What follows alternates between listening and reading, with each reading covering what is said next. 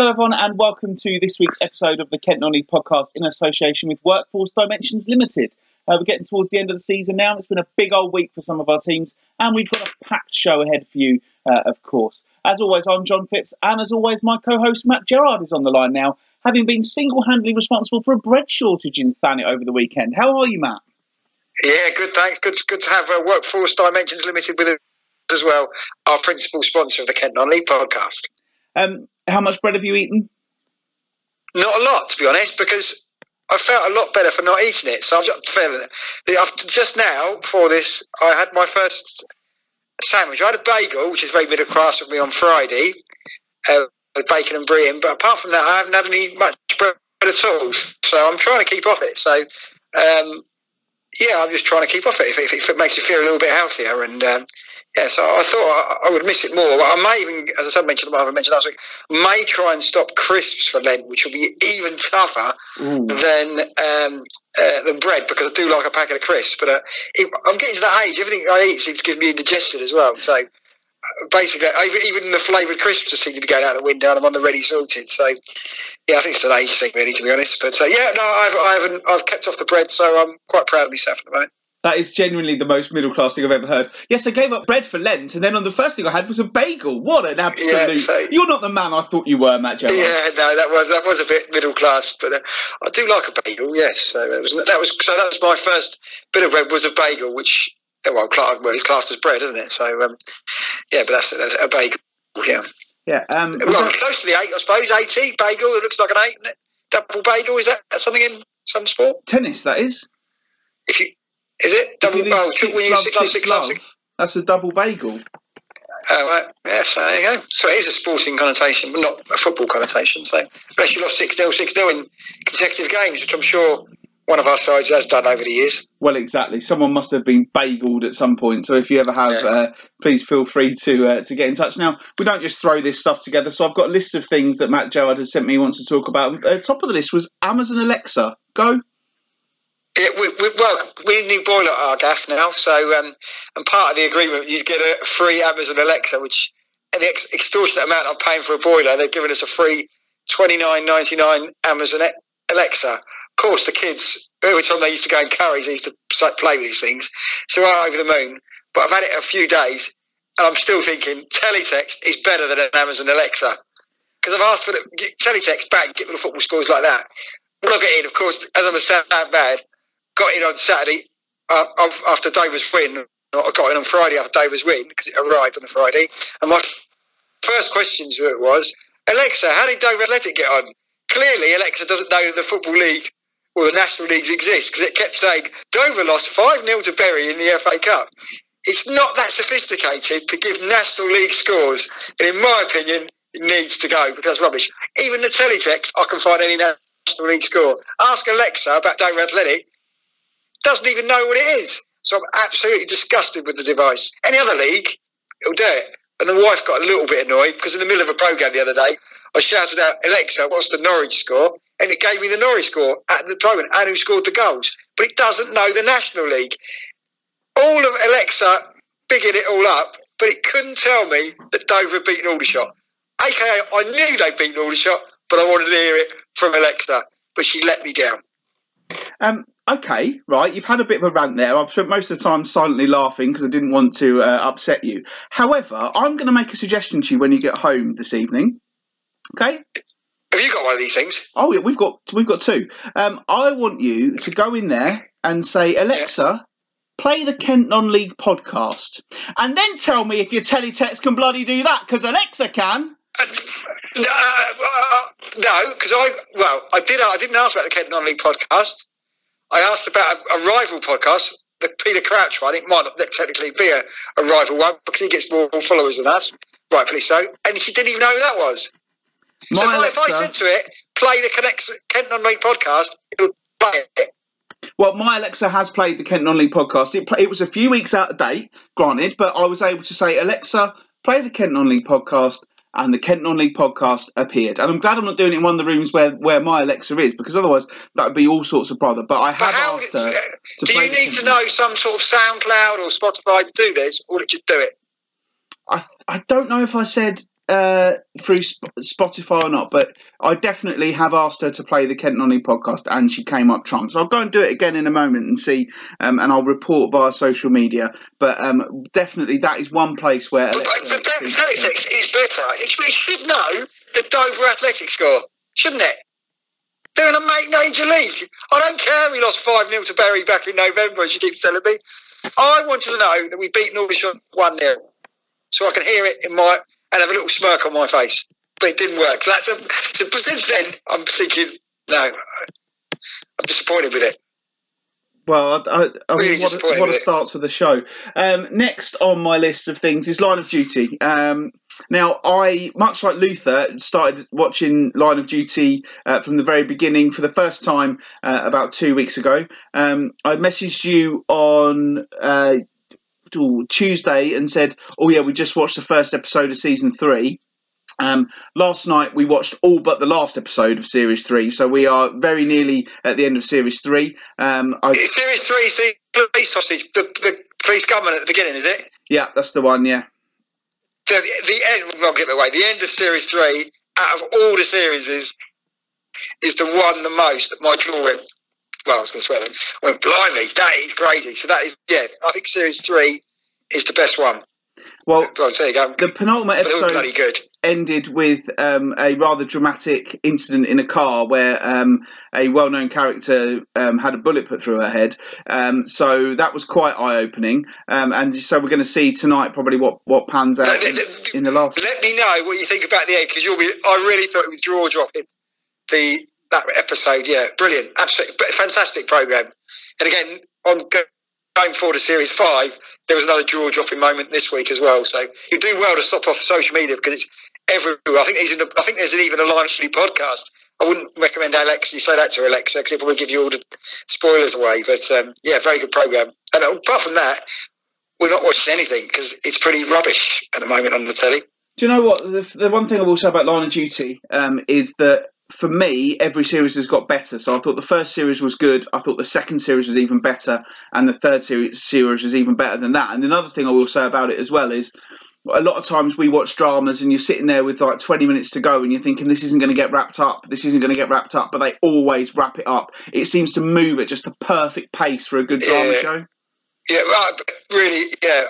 Lenny James, I don't know if anyone's listened to it, when he gets run over in the final episode of the first series, yeah, unbelievably good program. And it's one of these programs, I know we talk about it, but I'm sure we went to every man in the street, they're talking about this program, and that's a sign of a really good program. Great acting, yeah, fantastic program. Yeah, absolutely brilliant. Right, the other things I've got written down here on my list of things to talk about, as we've got a couple of minutes left of the dribble section, is the other Matt Gerard. We mentioned him a couple of weeks ago, that you're not the only Matt Gerard in the entertainment world. So tell me a little bit about this American fella. Apparently, yes, because occasionally I get emails from America saying, "Oh, don't forget you can rent my music studio out." Of course, I delete these sort of things. Apparently, he writes the songs on Glee. This Matt Gerard things, and he's written a load of songs as well. So he is the other Matt Gerard. I don't know if he's ever been in a music studio. Have you heard of Matt Gerard from the Kent Non-League podcast? But I don't know if he gets any crappy emails about non-league football. But I do get some occasional emails for him. So yeah, that's the. There's a few Matts. You do Google yourself, and this is even more thing. I do have that thing on Google, as well as I'm giving Sanders away, as well as I get daily clips from Google Updates, whatever it is. It gives me information about the National League and, of course, Dover Athletic. Okay, and I've also set one up for my name as well. So if it came up, I would. That is sad, isn't it? Yeah, very sad. What I've just done is I've actually just Googled your name, Matt. And what is quite amazing is that if I Google Matthew Gerard, then obviously your Singer Man's top. And then you've got songs written by Matthew Gerard as second, then an IMDb page, which I assume is his third, and then his all music credits. But then the next thing, the fifth thing down, is your Twitter page, which is quite good. If you search Matt Gerard, the first thing that comes up on my Google search is your Twitter page. So obviously you're almost up there with this fella. I think he's written some big songs as well, or co-wrote some big songs. So, but when going back to that thing, when you Google your name and it comes a thing, I've never seen my name in it. It's always him doing something in LA, which maybe I should stop that. That is the ultimate pretentious thing. hoping when you get the alerts of your own name in, isn't it? Because you've never done that, have you? No, I've just typed in. The first thing that comes up when you search me is my Twitter page, then a Facebook link, and then... You're a Jonathan, are you? Well, I've just searched John Phipps, but yeah, I am a Jonathan. And then... Do you have a username, Jonathan? No, not really, unless only my mum and dad. And then the third reference is someone who is a MA who creates virtual orchestrations for metal bands. And then there was a director and architect planner with his CV. And then if I search, I will just very quickly, because I'm aware that we've been prattling on, search Jonathan Phipps, which is my actual given name, and...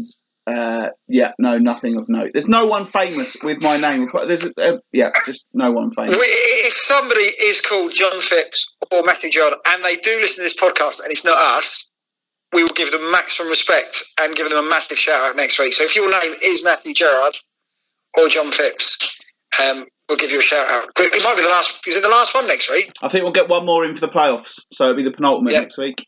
If you are that, or you know somebody else who's not us, please let us know as well. And we're going to get another shout out for Workforce Dimensions Limited, our new sponsor, John. Indeed, and if you are called Matt Gerrard and you listen to the podcast, I can guarantee you're the only Matt Gerrard who listens to all of these podcasts. Anyway, it's our 81st episode this week, and 81, of course, is the 2 digits in my Twitter handle. Why? Well, despite, as we've just said, there being no famous people called John Phipps, there's a chap in Ottawa who hasn't tweeted since August who has my first choice Twitter handle of @John Phipps, and I didn't think about... Can you buy that off him? I don't want to buy it, do I? I don't care that much. And I didn't think about... Can you do that, though?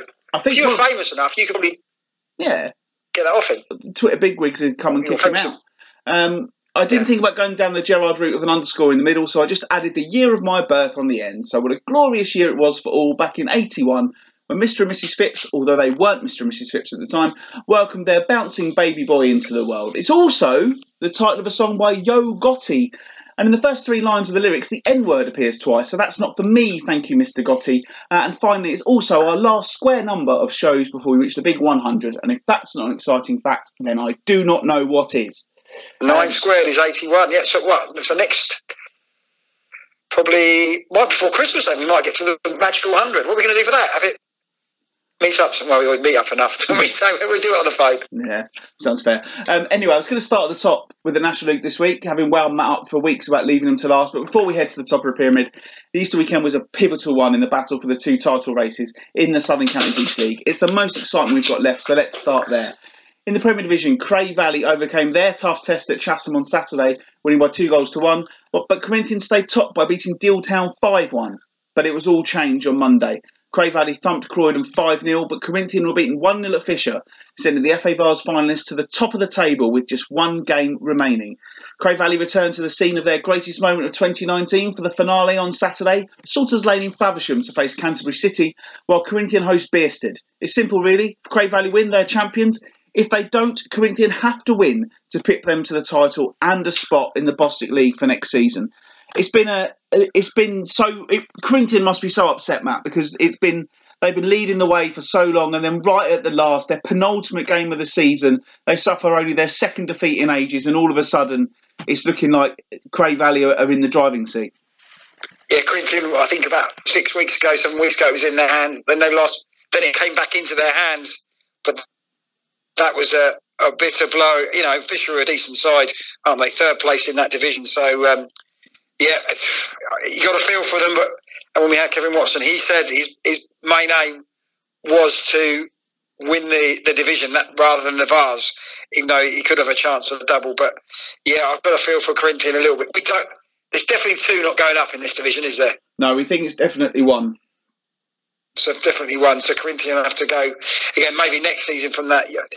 Well, you never know. Canterbury, they were a bit unlucky. Of course, they only drew down there in the FA Vars as well. Another result like that and a win for Corinthian. Corinthian will have the title. So Canterbury will be up for it as well, because Canterbury can at least finish in 8th place if they get a result, and they want to go with a bang. But you feel that the momentum's with Cray Valley at the moment.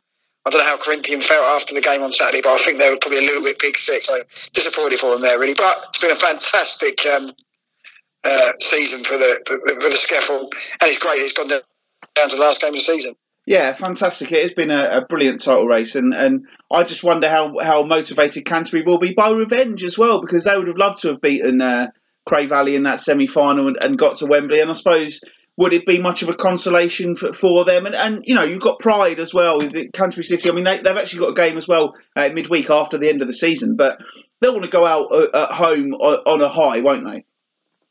Oh, I think so. I think they've done a really good season. Okay, I think they were hurting a little bit because they probably were the better side, particularly the last 20 minutes in that game. And if they'd have equalised and got 2-1, I think they might have got on to actually win the tie in extra time because the momentum was with them. Yeah, they'll be trying all the best to do that. Some part of me thinks, well, Canterbury, right, let's end well, and maybe we could be pushing the title next season. You always think Bray Valley will be up there. Will Corinthian be able to come back? I'd be interested to see that. But I fancy Cray Valley, one final push before the Vars. They'll probably just have too much, and they'll be the SCEFL champions. Yeah, at the other end of the table, Russell's relegation was confirmed. It was a good weekend for Punjab United, who started the weekend with a threat of relegation, but they beat both Hollands and Blair and AFC Croydon, and now they're up much higher up the table. Hollands and Blair also won on Easter Monday, and it was announced on Monday their new manager is going to be Simon Halsey, former Ramsgate, Whitstable and others manager. He's going to be assisted by former Faversham striker Luke Harvey. I think that's a very, very, very astute appointment by Hollands and Blair. I've known Simon for a few years. He's a nice fella. He's a good manager. And I would say Hollands and Blair will certainly not be in the sort of strife they were this season next year under him. Yeah, I think Luke Harvey's got in there. I think Luke Harvey wanted the Faversham job before it went to Phil Miles and Danny Chapman. So yeah, I think Hollands and Blair have had a disappointing season. They'll look to go again. Such a great competitive division, the SCEFL. You never know. Some of the players will swap around in each club's in there somewhere. But it'll be interesting to keep an eye on that. But again, is it next season? Are we getting more promotion places, John? And I said you'd ask about this. It's all very confusing there. Next season is it's going to be definitely one, plus then possibly another one on points per game. If not, there'll be a playoff with the team from above in that league. But it's Division 1 where there's going to be lots of promotion places. So it'd be interesting. I mean, there is obviously a more chance. Obviously, 2 went up last year. You never quite know what's going to happen, but I think it's going to be just one going up this time around. Elsewhere on Saturday, the results were Canterbury City 3, Beckenham 0, Glebe 1, Bearsted 0, K Sports 1, Fisher 1, Sheppey United 2, Erith Town 3, and Tunbridge Wells 0, Lordswood 1. On Monday, it was Bearsted 0, Chatham 1, Beckenham Town 3, AFC Croydon 1. K Sports were beaten 2-0 at Crowborough. Sheppey United 2 goals for Dan Bradshaw, taking top of the scoring charts as they won 2-1 at Deal. Erith Town beat Tunbridge Wells 4-2. Fisher beat Corinthian 2-0, as we've already heard. Lordswood 1, Canterbury City 2. And Rusthall 0, Glebe 1. This weekend, obviously, is the final fixtures, apart from the game on Tuesday, which I'll mention shortly. AFC Croydon against Lordswood, Chatham against Fisher, Croydon against Punjab, Glebe against Crowborough Athletic, Hollands and Blair against Erith Town, K Sports against Beckenham Town, Sheppey United against Rusthall, and Tunbridge Wells against Deal Town, as well as the 2 games involving the top teams. And Tuesday night, 7:30 kickoff, Bearsted against Canterbury City. SCEFL Division 1 as well. It's gone, well, right down to the wire as well, but it's down to just 2 teams for the title race. After a horrible weekend for Bryden Ropes, who were the team I thought for a long time were actually going to go on and win it, but defeats the Forest Hill Park and Homesdale, dropped them down to 4th. We're still not sure if it'll be 1 or 2 up, but Wellingtown, after their blip, are in pole position to be champions, having scored 7 unanswered goals in their win over Kent Football United and Meridian VP this week. They go to Lydd Town on Saturday, and it's all in their hands. Erith and Belvedere are a point behind with a better goal difference, having beaten both SC Thamesmead and Sutton Athletic this week. They travel to Snodland Town on Saturday. It looks like, Matt, you said Wellington might miss out. It looks like they're going to be the champions. Yeah, Bryden Ropes came to come on from nowhere. Well, probably haven't. Would be so interested in the top 3 from this division. We haven't really seen them come on the top. Well, it looks like Welling. No, we've had a few problems. Welling this season, manager. They've got Ryan Golding is an absolute machine at that level. Scores goals for fun. Looks like they're going to do it. Good Easter for them, banging in the goals. So yeah, interesting times ahead. So I would say it's going to be Welling going to be doing it. Exactly. I know, because I've written off about 8 times this season. Erith and Belvedere also scored their 100th goal of the season in their game on Monday as well. The other results over the weekend in that division. On Friday, it was Greenways 4, Phoenix Reserves 1, Homesdale 0, Lewisham Borough 3, Kent Football United 0, Welling Town 3, Lyd Town 3, FC Elmstead 1, Meridian VP 2, Snodland Town 4, Rochester United 1, Stansfeld 3, Sutton Athletic 1, Kennington 2. And then on Monday, it was FC Elmstead 1, Rochester United 1, Kennington 2, Greenways 1, Lewisham Borough 3, Forest Hill Park 1, Phoenix Reserves 0, Kent Football United 5, Snodland 3, Lyd Town 3, and the lesser spotted 0-0 draw between Stansfeld and Sporting Club Thamesmead. Fixtures on Saturday, if you want one final fix of Division 1 action, are Forest Hill Park against FC Elmstead, Homesdale against Greenways, Kent Football United against Lewisham Borough, Lyd Town against Wellington, as already mentioned, Meridian VP against Stansfeld, Rochester United against Phoenix Sports Reserves, Snodland Town against Erith and Belvedere, SC Thamesmead against Kennington, and Sutton Athletic against Bryden Ropes. We'll move on now then. Fair play, mate, going through all them. Did all right at that. A lot of results. I think you probably need some time off after the next couple of weeks to get your head in gear after writing with those results. But respect for giving out all those results. And what a great season it's been for the Scaffold. Yeah, and interesting just finding that Phoenix Sports Reserves against Rochester United game. We know Phoenix Sports Reserves have resigned from the league anyway. But if Rochester win that game, and that they do have a game in hand as well, Rochester. But if they were to win, they will leapfrog Phoenix Sports Reserves and finish above them. So Rochester United will finish third from bottom rather than second from bottom in the table. We move on now then to talk about the National League, where I don't know if my league table's broken, Matt, but it looks like Dover are about 15th in the table after two 1-0 wins over the Easter Bank holiday weekend. In between those two wins, it was also the Player of the Year awards, and the Supporters Player of the Year and the Away Player of the Year. Mitch Brundle spoke to Matt after the game against Aldershot on Friday. What a great achievement, the club staying up firstly. Yeah, massive. You know, this club, it doesn't deserve to be in the position that we were in the first place, but we managed to get there in the end. And now you look, the way the team's starting to perform and the way we're sort of playing now. I know today was a scrappy game, but it's a hard game because we've worked so hard to get to being safe, and then once you are safe, it's such a relief. That feeling on the way home on the Saturday was massive. But like I said, the supporters that travelled up to Barrow as well, and the supporters that stuck with us we had one win in 18. It's massive for them as well. You know, they spent their hard-earned money to come watch us, and we weren't giving them the rewards. And thankfully now we're starting to perform better, and we're staying in this league, which is massive.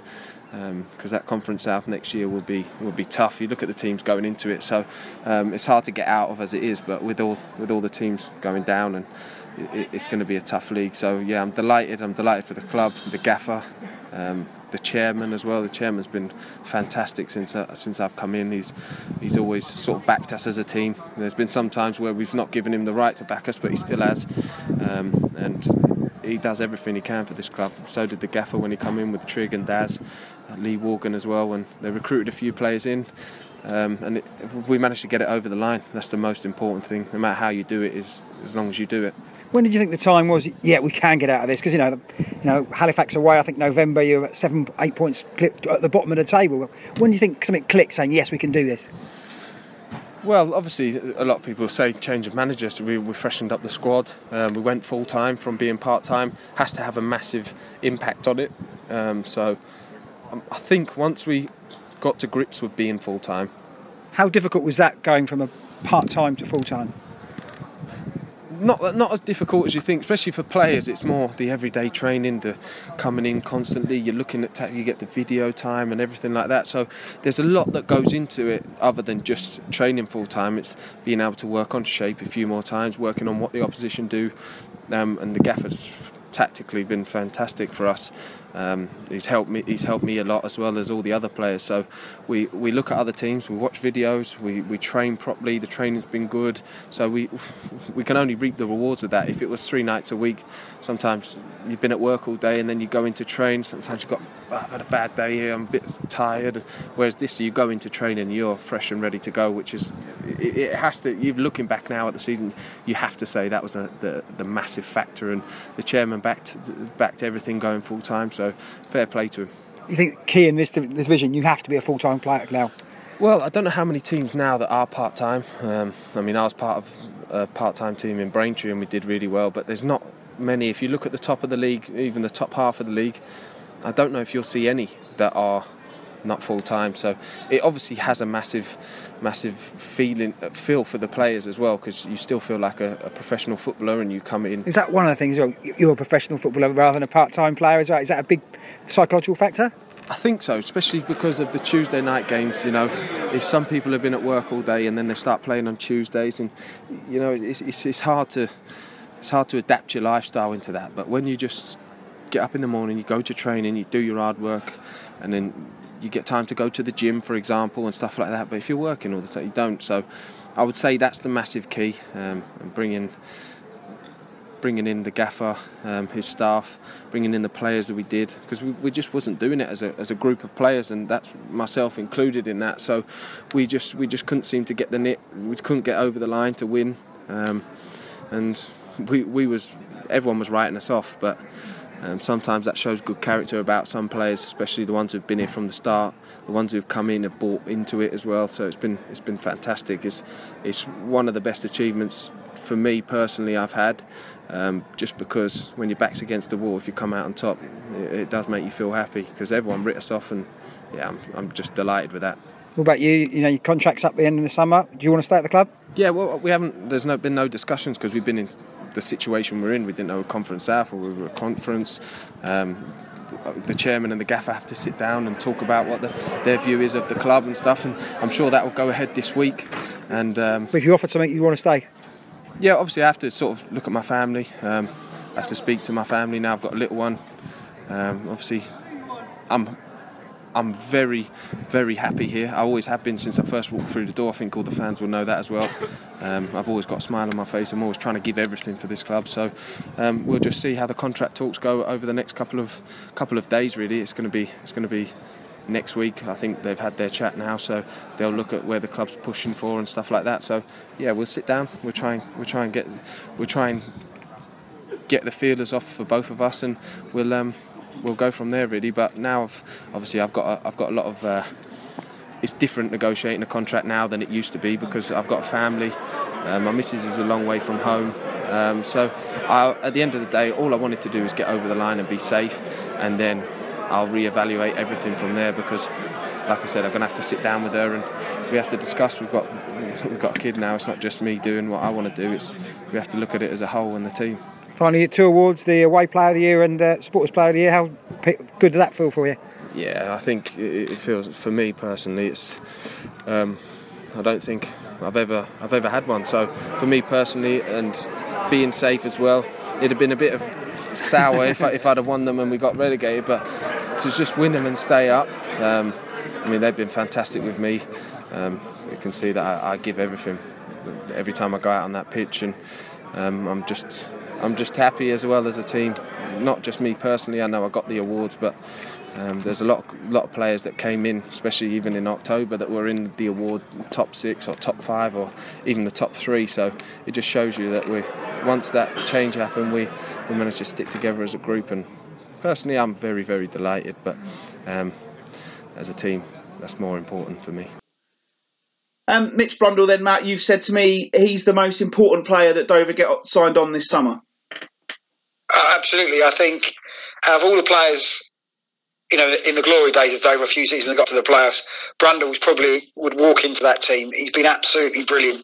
He's a very good captain. I think he's grown into that role as well. I think when he first came to the club, I think it took him a while to get used to that, but he has been absolutely brilliant. He can play in full-back, centre-half, midfield. He scores goals.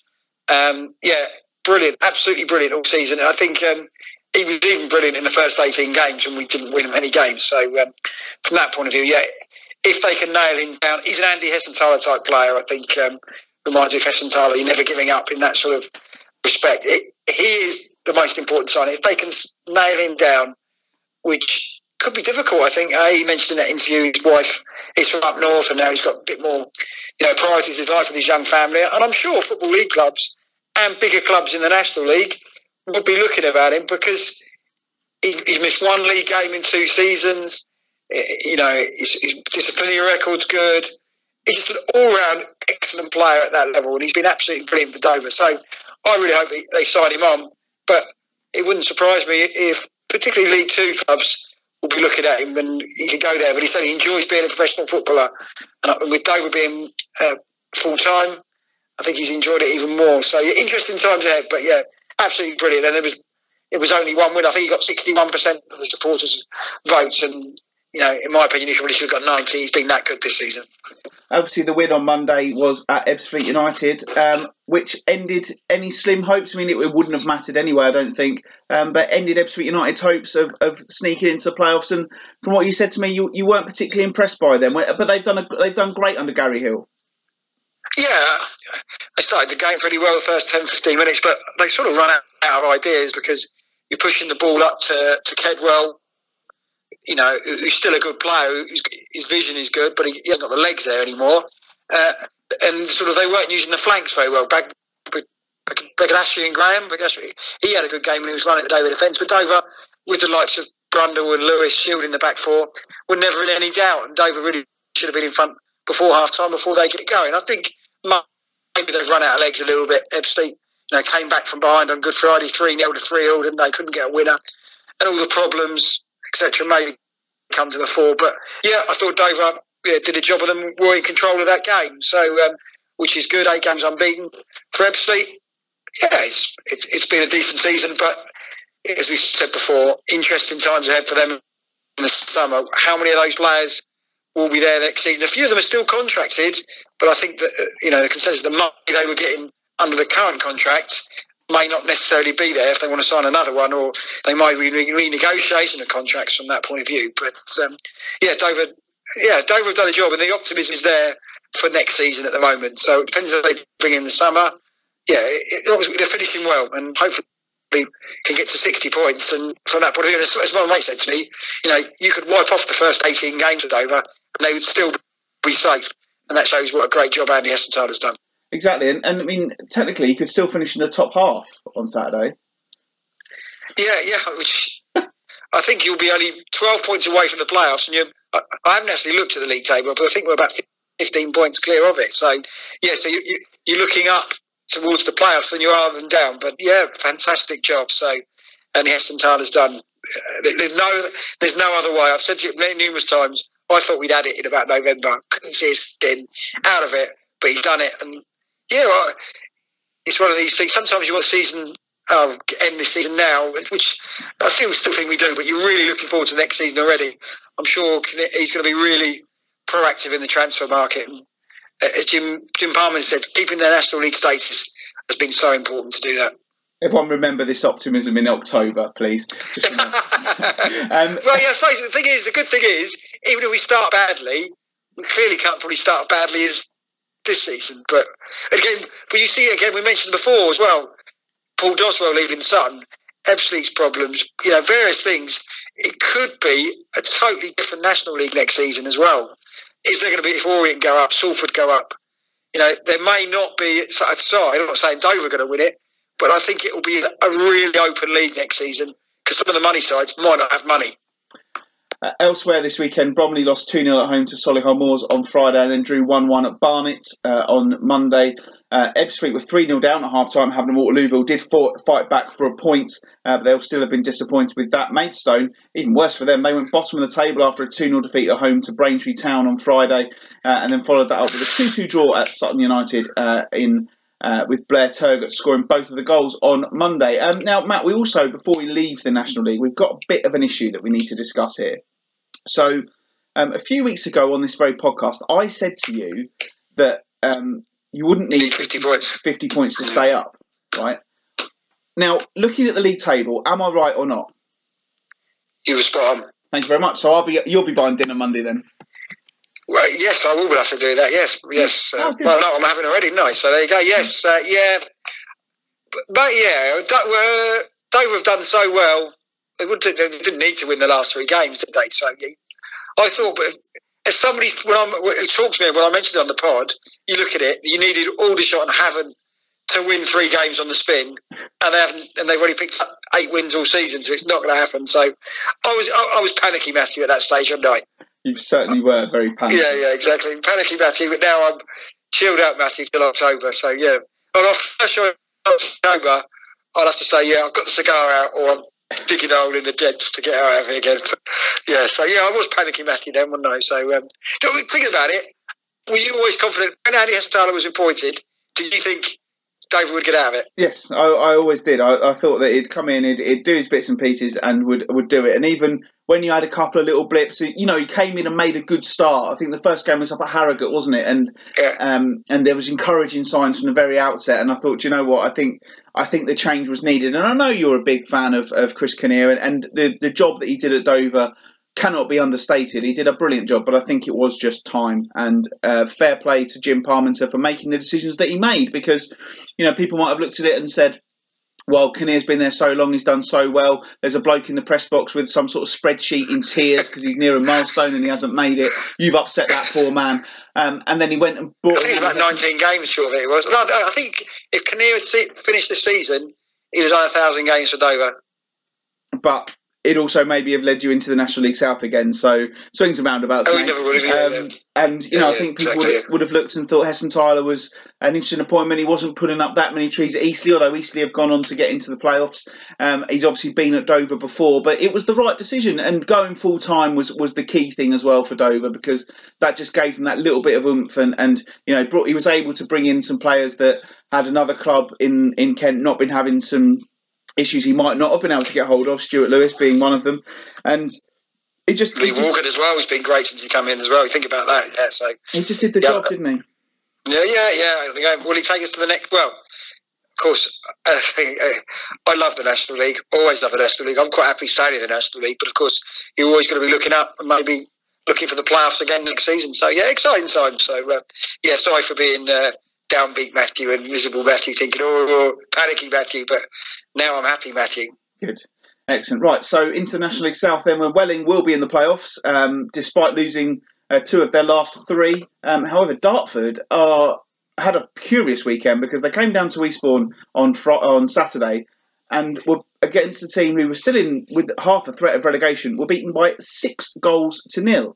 That dropped Dartford out of the playoff places. However, they then bounced back on Monday with a late win to beat Billericay.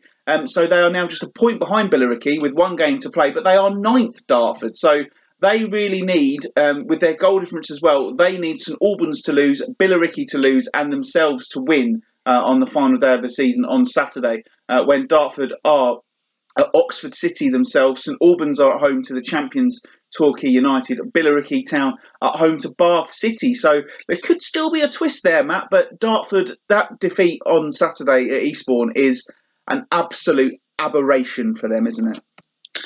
Yeah, I can believe it when I saw the scores. I'd seen them the previous week. They didn't play very well, arguably so, but I thought defensively they looked pretty solid. Weren't under too much pressure, but maybe the 3G surface. Charlie Walker, former Aldershot man, has scored many goals this season, banged a hat-trick. Michael West, the blast from the past, who won from that. And I thought that's Dartford gone.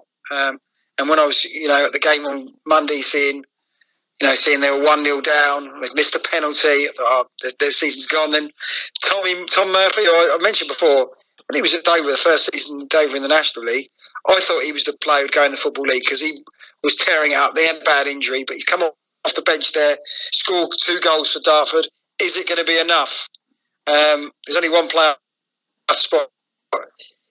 Bath already in the playoffs. Could be playing Billericay again the following week at Bath. Will Bath rest a few players and Billericay get in? But I think a lot of people would like to see Billericay out of it. Dartford, I think, could go. If they do it, there can't have been many sides who got into the playoffs with a negative goal difference, can there? No, there can't. So we do know that Welling will finish 3rd in the table. The top 3 places are all secured. So Welling will finish 3rd, and they will play the winners of the team of the teams 4th and 7th, which is where Dartford would finish if they did sneak into the playoffs. No, apparently that's the other way around. Is it? Woking will play. Welling will play 5th and 6th, apparently. That's not what I've got in front of me, but that's in the National League. It did that, but maybe I'll go for your knowledge. So Welling will be playing Chelmsford or Billericay at this stage. Welling are good at home. Yeah, Welling are good at home, which is a good thing. And then anybody, if they're against Woking in the semi-final, even if it's what do I do then? Well, we're hoping it's going to be Welling. Billericay, basically anybody but Woking. Of course, but hopefully it'll be Welling or Dartford. Yeah. I think Steve King, his record in the playoffs is not too good. I don't think he said that, but he's so experienced at that. Welling players, I fancy Welling to do it. I think I'm putting my nails on the thing. Welling will be a Kent side in the National League next season. Well, that is a big, big claim from Matt Gerrard. Welling finished their regular... I've got none of my claims right this season, so don't put your mortgage on it, Wings fans. Welling finished their regular season at home to Hampton and Richmond Borough on Saturday afternoon before the playoffs, which we'll tell you all about them next week when everything has been confirmed and we can double check who's playing who. The last game's Tuesday, I suppose, is it? Tuesday, Wednesday, is it? Or Wednesday? The first game, Welling aren't in the first game, are they? So No. So I suppose, yeah. So is it Tuesday, Wednesday next week? So have they said when the date games are? I don't think they have confirmed just yet, but we will double check that for you, as I say, next week on the Kent Nonny podcast. Into the Bostik League then, which is the only league we've got left. Although there's a ridiculous race for the playoffs in the Premier Division, which involves a Kent club, we're actually going to start in the Bostik League South East, where we've already talked about Simon Halsey's appointment at Hollands and Blair. There's also another appointment this week. Lloyd Blackman is going to be the manager of Whitstable Town next season, with Scott Porter moving upstairs after just over 2 years in charge at the Belmont. He's done a great job there, getting them back into this league, and they're currently 11th in the Bostik League South East Division. And but he's decided it's time for him to move upstairs, and I caught up with him in the week to find out all about it. Yeah, it's a decision I've made myself. It's beneficial for the club to move forward the way the new chairman's come involved with the youth policy, and I've been involved in 10 years now. I'm 40 with Hive and Whitstable, and it's the direction I want to go. Take a bit of time out, not so much time out, just a little bit more weight off my shoulders. And there wasn't a better person to do it than Lloyd Blackman. He's a very close friend of mine. It's one I trust and the one I'll look forward to working with, which I've done in the past when he was my coach at Hive, and obviously we've kept the existing staff on. It's just a role for me that I feel I need to take, especially for the better for the club and for myself as well. I was going to say, isn't 40 a bit young to be moving upstairs? To be fair, people might look at it like that, but with the ideas Blackie's got, the ideas the club have got, with the academy, working with the academy and the under-23s, which are going to call the reserves, and the youth policy, which the new chairman's got involved. That's Lloyd Blackman all over. It's not, I think I've done enough there. I've been successful there. I've got them where they should be and where they wanted me to take them. And I'm proud of that. And like I say, I just go out on a high and let someone else take it over, really. As you kind of get towards the end of the season, I suppose you can look back at it and think that it's been a decent campaign all told for Whitstable, newly promoted and finishing 11th or in 11th place. Yeah, definitely. Yeah, my main aim was to get in the playoffs, but you always set them highs of being where you want to finish. It was obviously too far for us because we was a great start, inconsistent during the middle, and then we've had a great finish. So, but for the amount of money flying around and the quality of the sides in this league now, it's a credit to the boys to come good at the end and finish where we have, considering the teams below us who are established at this level. So it gives us a good platform to work on for next year. And like I said, there's big things going to happen at the football club. I've had meetings with a new chairman, and there's a lot of big things happening there. He's got some big plans, and I'm excited to be a part of it, to work alongside him, and obviously work with the management team as well.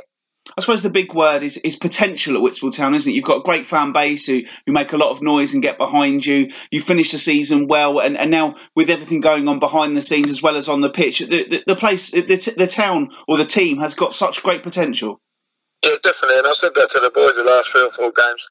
Obviously, Lloyd was in the dugout with me yesterday, and he will be in the dugout again on Saturday. They've got to show that they want to be a part of it, because there is big things happening, and it's exciting to go into next season with that positive vibe around the club, and it's a great club. I was at Hive, Hive was a good club for me, and there wasn't many other clubs that, which tick the boxes to go and manage, and it was always one that I fancied, and it was obviously getting the opportunity. And now, we went through a rough time, but the good times are here now, and we've gone through the rough times, but we've got us where we want to be. And I'm excited, and I think all the fans are, the club is, because, like you say, it brings a good vibe through the summer because you know there's good things going to happen at the club. You mentioned the new chairman, but the outgoing chairman, Joe, he's certainly put in some years, hasn't he? He's done wonders for the football club. Since I took over, I got employed by another chairman, Adam Lighttower, and obviously that didn't work out. Joe took the reins at his age again, and at his age, what he's done for that club over my time, even before. He's even doing speeches last night at the awards. And he deserves a massive pat on the back because of what he's done for the football club, and I've had a good relationship, and he gave me the opportunity to continue there. And like I say, it goes a long way what he's done, and I think everyone's grateful for that. And obviously Lloyd did a good job at Ramsgate, and obviously things changed behind the scenes from there. But he did a really good job there and bringing the young players through. And he's only a young man himself, so he's certainly a man who could do a good job at Whitstable. Yeah, definitely, and that's the direction we're going. Obviously, we're not going to fill the whole team with youth people because we want to be successful. But he can work with the academy. He can work with the under-23s and even like the under-16s, and he's got that philosophy. And I haven't, and that's just being perfectly honest with you. And my brand of football is completely different to Lloyd's, and this is the way the football club I want it to go. And Lloyd's the best man for it. And like I say, he works so many hours, to be successful. I've got every faith in the man. We've got a great relationship. We still travel to having away games together. We'll still be talking in the management room and things like that. So I'll still be hands-on, but, come off +1, that changing room door, that's down to Lloyd. And obviously, I've got every faith in the man, and he's kept my staff on, which was part of the plan. We've got a good backroom team there. And like I say, his work effort in football is superb, and it will only benefit Whitstable. I was going to say, how are you going to feel Saturday in the dugout for the last time? But obviously, you're still going to be so hands-on anyway, as you just said. Yeah, of course. Obviously, I'm not going to be in the dugout after Saturday. I'll be sitting in the stand and doing my own report and helping Lloyd out that side of it. But it'd be weird because I'm a passionate manager. Like everyone knows, I put my point across, and I won't be able to do it anymore. But that's part of life. That's part of growing up, and that's the way it's going. And it's my decision, and I'm happy with it. And I feel like a lot of weight has come off my shoulders, and it's a positive move for me and the football club. And you'd just like to go out with a win, wouldn't you? Yeah, definitely. We've got a night out as well, which is good. We got, there's 15 of us going to our Ibiza in a month's time, which we do every year. So there's still a lot of time together with the boys. And like I say, the positive is we want to win on Saturday and try and, we can finish 10th. That's the main aim, and we still try and do that. It's out of our hands, but that's the goals we want to reach. If we can finish 10th, that'd be a great season for us. Interesting interview, that one, Matt. I did say to him, as you heard, 40's a bit young to be moving upstairs, but what I thought was really interesting was he said, I put my hands up. I'm not the person to bring through the young players. I thought that was very, very fair of Scott Porter. Yeah, it was interesting. That was a statement that came out from me. Lloyd Blackman, we know what he did at Ramsgate, bringing the players through. Yeah, if you look back at what he's done before Scott Porter in those things, he has had experienced players who've proven at non-league level, and maybe he hasn't got the patience or the way of bringing them through, maybe the man management to do that. He works with more experienced players. Lloyd Blackman comes in. What is his role entail then, being a director of football at a club like that, if he's not doing maybe a sounding board for Lloyd Blackman? But it does seem a strange decision. He has brought this decision on himself, so there's seems to be anything sinister about it. Yeah, but it is a strange one. But as we've said before, teams like the Whitstables of this world, they've got to rely on local talent, and maybe you get a gem out of that, and then you can sell them on for some money from that point of view. So interested to see that. Will a few of those players come from Herne Bay as well, I would have thought, because I know they used a lot of young players this season. They've had a bit of experience. I'm sure some of them are coming from Ramsgate. So I'd be interested to see the triangle of Faversham, Whitstable, Sittingbourne, Herne Bay, all those sort of clubs, Whitstable. Will there be a major merry-go-round of players? Because a lot of the people have worked together before. So interesting times, but he's a good manager, Scott Porter. Did a good job at Hythe in his first spell, but maybe he's moved upstairs. Interested to see how long he stays there. Well, exactly, but he seems to me like he's in it for the long haul. And I do think, 40 is time to move upstairs. Well, what does that mean for the podcast in 2 and a bit years' time? Well, you do a lot of the work. You're the director of this thing anyway, mate. I'm just the organ grinder down the bottom. So from that point of view, but Yeah. You'd have thought a director of football, you're in long run part of the game in the 50s, etc., like that. Are you scouting players or anything? Yeah, it seems. Well, if he's finished at 40, God knows what I am at nearly 44 then. Exactly. But no, we wish them both all the luck. All our sides. All us. We said before the Bostik South has been a disappointing division, I think, for us this season. We expected a lot of our sides to be at the right end of the table rather than the wrong end. And I'm sure in the summer it'll be an interesting one. But Devon Bostik South should be known as a Kent League with all the Kent sides competing. And hopefully we can get back to that next season.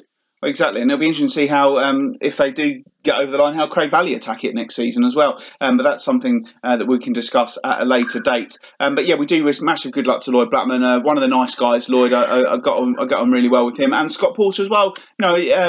Came across really well, I thought, in that interview, and good luck to him in his move upstairs. And I hope that he enjoys his day on Saturday at Three Bridges in his last game before he moves upstairs. His last game as a manager for the time being, at least. Anyway, one of the things though, mate, I couldn't be going to Ibiza at 43. Oh dear. No. I'll be.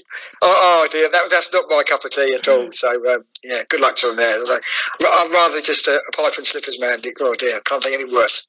No. Last weekend, looking back at the fixtures very quickly, on Friday, Ashford United secured their playoff place with a 3-1 win over VCD Athletic, and then on Saturday, Whitstable Town were beaten 4-0 at East Grinstead. It was same score for Faversham at Horsham, 0-4. Phoenix Sports beat Guernsey 3-2. Ramsgate 0, Haywards Heath 0. Sevenoaks beat Herne Bay 2-1. Sittingbourne 0, Hastings United 3. They're not ending the season in the best of form. And the champions Cray Wanderers were 2-0 winners at Three Bridges. Followed by on Monday a full programme of fixtures. Cray Wanderers 3, Sevenoaks Town 4. Absolute thriller up there. Faversham 1, Ramsgate 3. Hastings 2, Ashford United 2. Some brilliant pictures of the Ashford fans down there as well. Certainly having a good spell. Herne Bay 1, Sittingbourne 1, BCD Athletic 2, Phoenix Sports 0, and it was Whitstable 0, Hythe Town 0. And I just need to double check something because I'm just looking back through those scores. And yes, the same player for Herne Bay scored an own goal on Saturday and on Monday. Now that's unfortunate, isn't it? Yeah, well, that is a bit disappointing. I expect. Yeah, I hope you got some Easter eggs to get over that. 2 own goals in 2 consecutive games. Oh dear. Do you find out the player's name? Simon Kabamba. Oh dear, Simon. Oh, sorry, we're giving you a shout out on the pod, not for the right reasons, but hopefully you can put the ball in the right net this weekend. Yeah, fingers crossed for you, Simon. Last games of the season, obviously in the regular season, on Saturday for these teams. We have Ashford against Haywards Heath, East Grinstead against Faversham, Hythe against Cray Wanderers, Phoenix Sports against Herne Bay. Come on, Simon, scoring the right end. Ramsgate against Whiteleaf, Sevenoaks against VCD Athletic, Sittingbourne at home to Guernsey, and it's Three Bridges against Whitstable Town. Now, according to the Bostik League website, the semi-finals for the South East Division are on Monday. So Ashford United, having played on Saturday against Haywards Heath, who are a team who are in the playoff mixture with them, who I think will finish 5th in the table by the looks of it. Ashford United, therefore, could be playing on Saturday against Haywards Heath, and then their likely opponent is Hastings on Monday. So that could be 2 games in 48 hours for Ashford. And Hastings, if it looks like it will be them, that'll be a tough game for them. Yeah, interesting. They're playing away at Haywards Heath or at home? At home to Haywards Heath. Yeah, because in Horsham, it's an interesting one for Ashford, because if they know if they lose to Haywards Heath, they play away at Horsham, or if they gain a point, because the goal difference is a lot better, they could play away at Hastings. They'll be away at Hastings, wouldn't they? Away if they could finish above Hastings. Yeah, they could finish above them, yeah. So, again, they took 200 fans to Hastings from that point of view. Hastings are always a side that seem to come through at the end. The playoffs. So, yeah, but that's interesting to see. But I've done a good job there, Tommy Warrow's done in. And again, I'm asking this question again. There's no guarantee if you win these playoffs, you will be going up, is there? No, absolutely none. So it will come down to points per game. So Ashford actually could really use a win on Saturday to give them a better points per game, to make sure they're in the top 4 of the 7 or 5 of the 7, or however much stupid system it is, to make sure that they have a chance of being promoted, because it could be that they win the playoffs, but their points per game average is not as good as anyone else's. So the pressure is on them to win. Is there another playoff? Is there a super playoff in this or not? No super playoffs. These ones are done on points per games. It's the Premier League where there's with Premier Division where there's a points per game. The final, incidentally, of the Bossett League South East playoffs is on Friday, May the 3rd at 7:45. So not on a Saturday. Friday, May the 3rd. It's a Friday. That's why I said Friday, May the 3rd. Who thinks of this thing? Well, see, Why have a game on a? It's ridiculous. Normally it's Friday. It used to be Saturday, Sunday, Monday. But obviously now there's 4 divisions, and obviously if there's one division they're going to stitch up, it's going to be the unloved South East. So that's why the playoff semi-finals are on Monday, so that the final can be on Friday. Ridiculous scenes. Absolutely, it's crazy. Again, you could probably put this back. So you have, I don't know, midweek a game for the semi-final. That's standard. Have the final Bank Holiday Monday. Premier League final Bank Holiday Monday, mate. Well, does it make any difference? Just have it all at the same time. No, because how many people are on the committee? The league bigwigs want to be there, want to be at all the finals, don't they? It's a bit like cricket, football. Again, we're not getting on our high horse here, but have some sense for the supporters who want to go and watch these matches. I know there may be ground hoppers who want to go and see every single one. I appreciate that, but make sure the clubs can make some money out of it. No disrespect on a Friday night. If Ashford are in the final, the hardcore go, but it's not going to the floating fan, is it? It's going to do from that. They want it on a Saturday or a Monday. Oh dear. Alexa, sort the Bosniak Premier League fixtures out, whatever it is. Jeez, hasn't come back to me yet. Excellent. Right, into the Bosniak League Premier Division then, where Folkestone had a cracking weekend. But is it going to be enough? A 4-0 winners against second place Haringey Borough on Saturday to give them a chance. Then they went to Margate on Monday. 3-0 winners at Margate to keep them in the hunt. They are 7th. They are 1 point outside the playoff places. There are Tonbridge Angels. They finished they're in the top 3. Absolutely fine. No problems there. They're in the playoffs. Tonbridge Angels. Well done. This is where it gets interesting. Carshalton Athletic have got 68 points. Bishop Stortford have got 67 points. They are in the playoff places. Merstham have 67 points. They are 6th. Folkestone Invicta have 66 points. They are 7th. And Worthing have 65 points. They are 8th. 2 from 5 will make the playoffs. Here's where it gets interesting. Saturday's fixtures, anybody? Bishop Stortford against Carshalton Athletic is one of them. Merstham against Worthing, and the other game is Folkestone at home to Bognor Regis Town. So my very quick workings out here. Folkestone have to win. That is the first of most. Well, no, they don't have to win. They could technically sneak in with a draw, but you'd say they've got to win. So Folkestone win, they'll go to 69 points. Carshalton and Bishop Stortford, only one of those will have 69 points at the end of the day's play, because if Bishop Stortford win that game, they'll have 70. Carshalton will have 68. And the way it goes. So then Merstham against Worthing becomes a big game. Worthing need to win that game. They could get, technically it could be Worthing with 68 getting in there with Carshalton on 68 and Folkestone Invicta in 4th on 70 points. What a weekend that's going to be. I didn't realise they're all playing it. Yeah, Folkestone good at home. Bognor, where Bognor in the league? 12th. Yeah, they're probably staying at Butlins as we speak, Bognor. So they're probably done. So Neil Cugley's boys score goals for fun, put it to bed. You're relying on other straws. Jamie Curitan, friend of the show, my favourite non-Kent footballer, banged a couple of goals with his 1,000th appearance. I'm thinking Bishop Stortford will beat Carshalton, but Folkestone Invicta will get through by beating Bognor and they'll be in the playoffs. And could that mean an All-Kent semi-final? It could well mean an All-Kent semi-final between if they finish 4th. No, that wouldn't do that unless Tonbridge Angels does Tonbridge Angels finish 2nd, because if Bishop Stortford win, they'll be above Folkestone, so Folkestone would finish 5th. But Folkestone, arguably, you really want Carshalton and Bishop Stortford to draw, don't you? Yeah. Merstham, yeah. But it could be. Yeah, it could well be. But who would have thought? I suppose Folkestone got to the playoffs last year and it all went a bit wrong. So fantastic achievement in about February, March. We thought, they've had it. I think even Neil Cugley said that when we spoke to him on the show, that he thought that it would be very difficult for getting the playoffs, but they've turned some good form. Again, Yusuf scoring goals. They've got some goal scorers, attacking team. I know they've got problems off the pitch. Neil Cugley's no longer the director of football, whatever that means. But yeah, fantastic achievement, folks, if they can do it 2 years in the spin. And what a great achievement Tunbridge Angels did as well. So, but again, John, there's no guarantee if you win these playoffs, you're going up, is there? No, because there's a super playoff which is being held on the 11th of May, so we'll find out what happens. Is that Friday? Was that Saturday? That is the Saturday. The semi-finals, though, for the Bostik League Premier Division are on Thursday night next week, with the final on Bank Holiday Monday. Does that appease you in any way, shape or form? Yeah, a little bit. Okay. Yeah, this Bank Holiday Monday, from that point of view, but yeah, I feel sorry for the Devon Bostik South Division. How they're playing on a Friday, you play them on a Saturday, for goodness sake. But yeah, fingers crossed. So with Tunbridge, then they play the winners of the other Devon Bostik League, isn't that? Is that right? No, it'll be geographical, so it'll probably be someone from the Southern Premier or something like that. Fingers crossed. We'll talking. Well, we've got one side in the playoffs. Hopefully, Victor can get it. Yeah, hopefully we have two. Yeah. Yeah, 1,300 people at Worthing on Friday to see their 1-1 draw with Angels. And then on Saturday, we've already mentioned the Folkestones win. Margate were 1-0 winners away at Wingate, and Finchley, Noel Leighton on target again.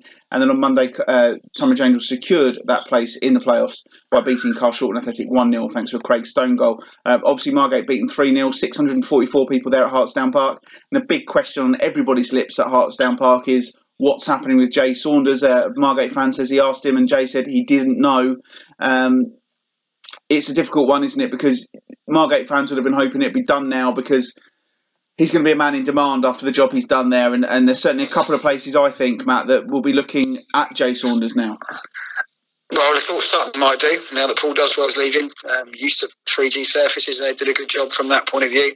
The other concern, I'm speaking to the Margate fan here, was, again, no work will be continued on the ground apparently in the summer. Even though we mentioned earlier in the year they were working on it, apparently there's no date yet set for when sort of Spade hits turf, which, from a Margate point of view, with the problems we've had over the year, is that more of a concern than they haven't got Jay Saunders as manager? Because that may be one of the stumbling blocks. Jay Saunders has built a club up with Maidstone, and maybe he could do it with Margate, but nothing happening with the ground at Margate, which, does that surprise me? Probably not. No. This weekend, obviously, the final games of the season, Margate go to relegated Harlow, and Tunbridge Angels are away to Potters Bar Town. They could win that game and quite conceivably finish second, because Haringey Borough, we've already heard, were thumped at Folkestone, are away to Dorking Wanderers in their final game. So Tunbridge Angels have got eyes on second place in the table. God, what a show that's turned out to. We're going to be over an hour now, Matt, after the two interviews are added in and all of our prattling on. But rightly so, because it's been a thrilling weekend and at the end of an interesting season. We'll talk a bit more about it reflectively next week. But yeah, it's been mad, hasn't it, this year? Absolutely crazy. I'd love to listen back to our predictions. Maybe you can ask your Alexa, because I'm clearly not interested, of our first show of the season, what our predictions were and how people would do. So yeah, we've probably got it all wrong. But it's been, people say Kent's not a hotbed of football, but when you're close to it like we are, you realise it is, how much it means to people. So it hasn't been the most successful season, but I think it will go down as a memorable season as you look back in 10 years' time and think, bloody hell, a lot went on. Teams like Maidstone, Dover, Ebbsfleet. And you look at Margate changing managers again from that point of view. Dartford going with the joint managers. Has that been a success? Maybe we'll discuss that next week. So, yeah, plenty of stories to talk about in Kent non-league football. And we've enjoyed giving it over with, in association with Workforce Dimensions Limited, giving it out to you in the Kent non-league podcast. Exactly. That is all for this week's Kent non-league podcast with Workforce Dimensions Limited. Give our radio show a listen this Monday night, 9 o'clock, BBC Radio Kent. We're going to be joined by Laurie Wilson, Lee Morgan, Neil Smith, and hopefully someone from Maidstone as well, although I need to chase that up myself. But we're going to be reflecting on the National League season. And obviously we'll be doing updates on Ashford because they're playing Monday night as well, apparently. But anyway, yeah, hopefully you'll be able to listen to that. As always, you can get in touch with us on social media, on Twitter at KentNL Podcast and on Facebook at Kent Non-League. I'm, as we've already discussed, John Phipps81 on Twitter, and Matt is at Matthew_Gerard. Thanks to everyone for listening. Thanks to Scott Porter and thanks to Mitch Brundle for chatting to us as well. And we will see you all next week when the season will be over for almost everybody, Matt.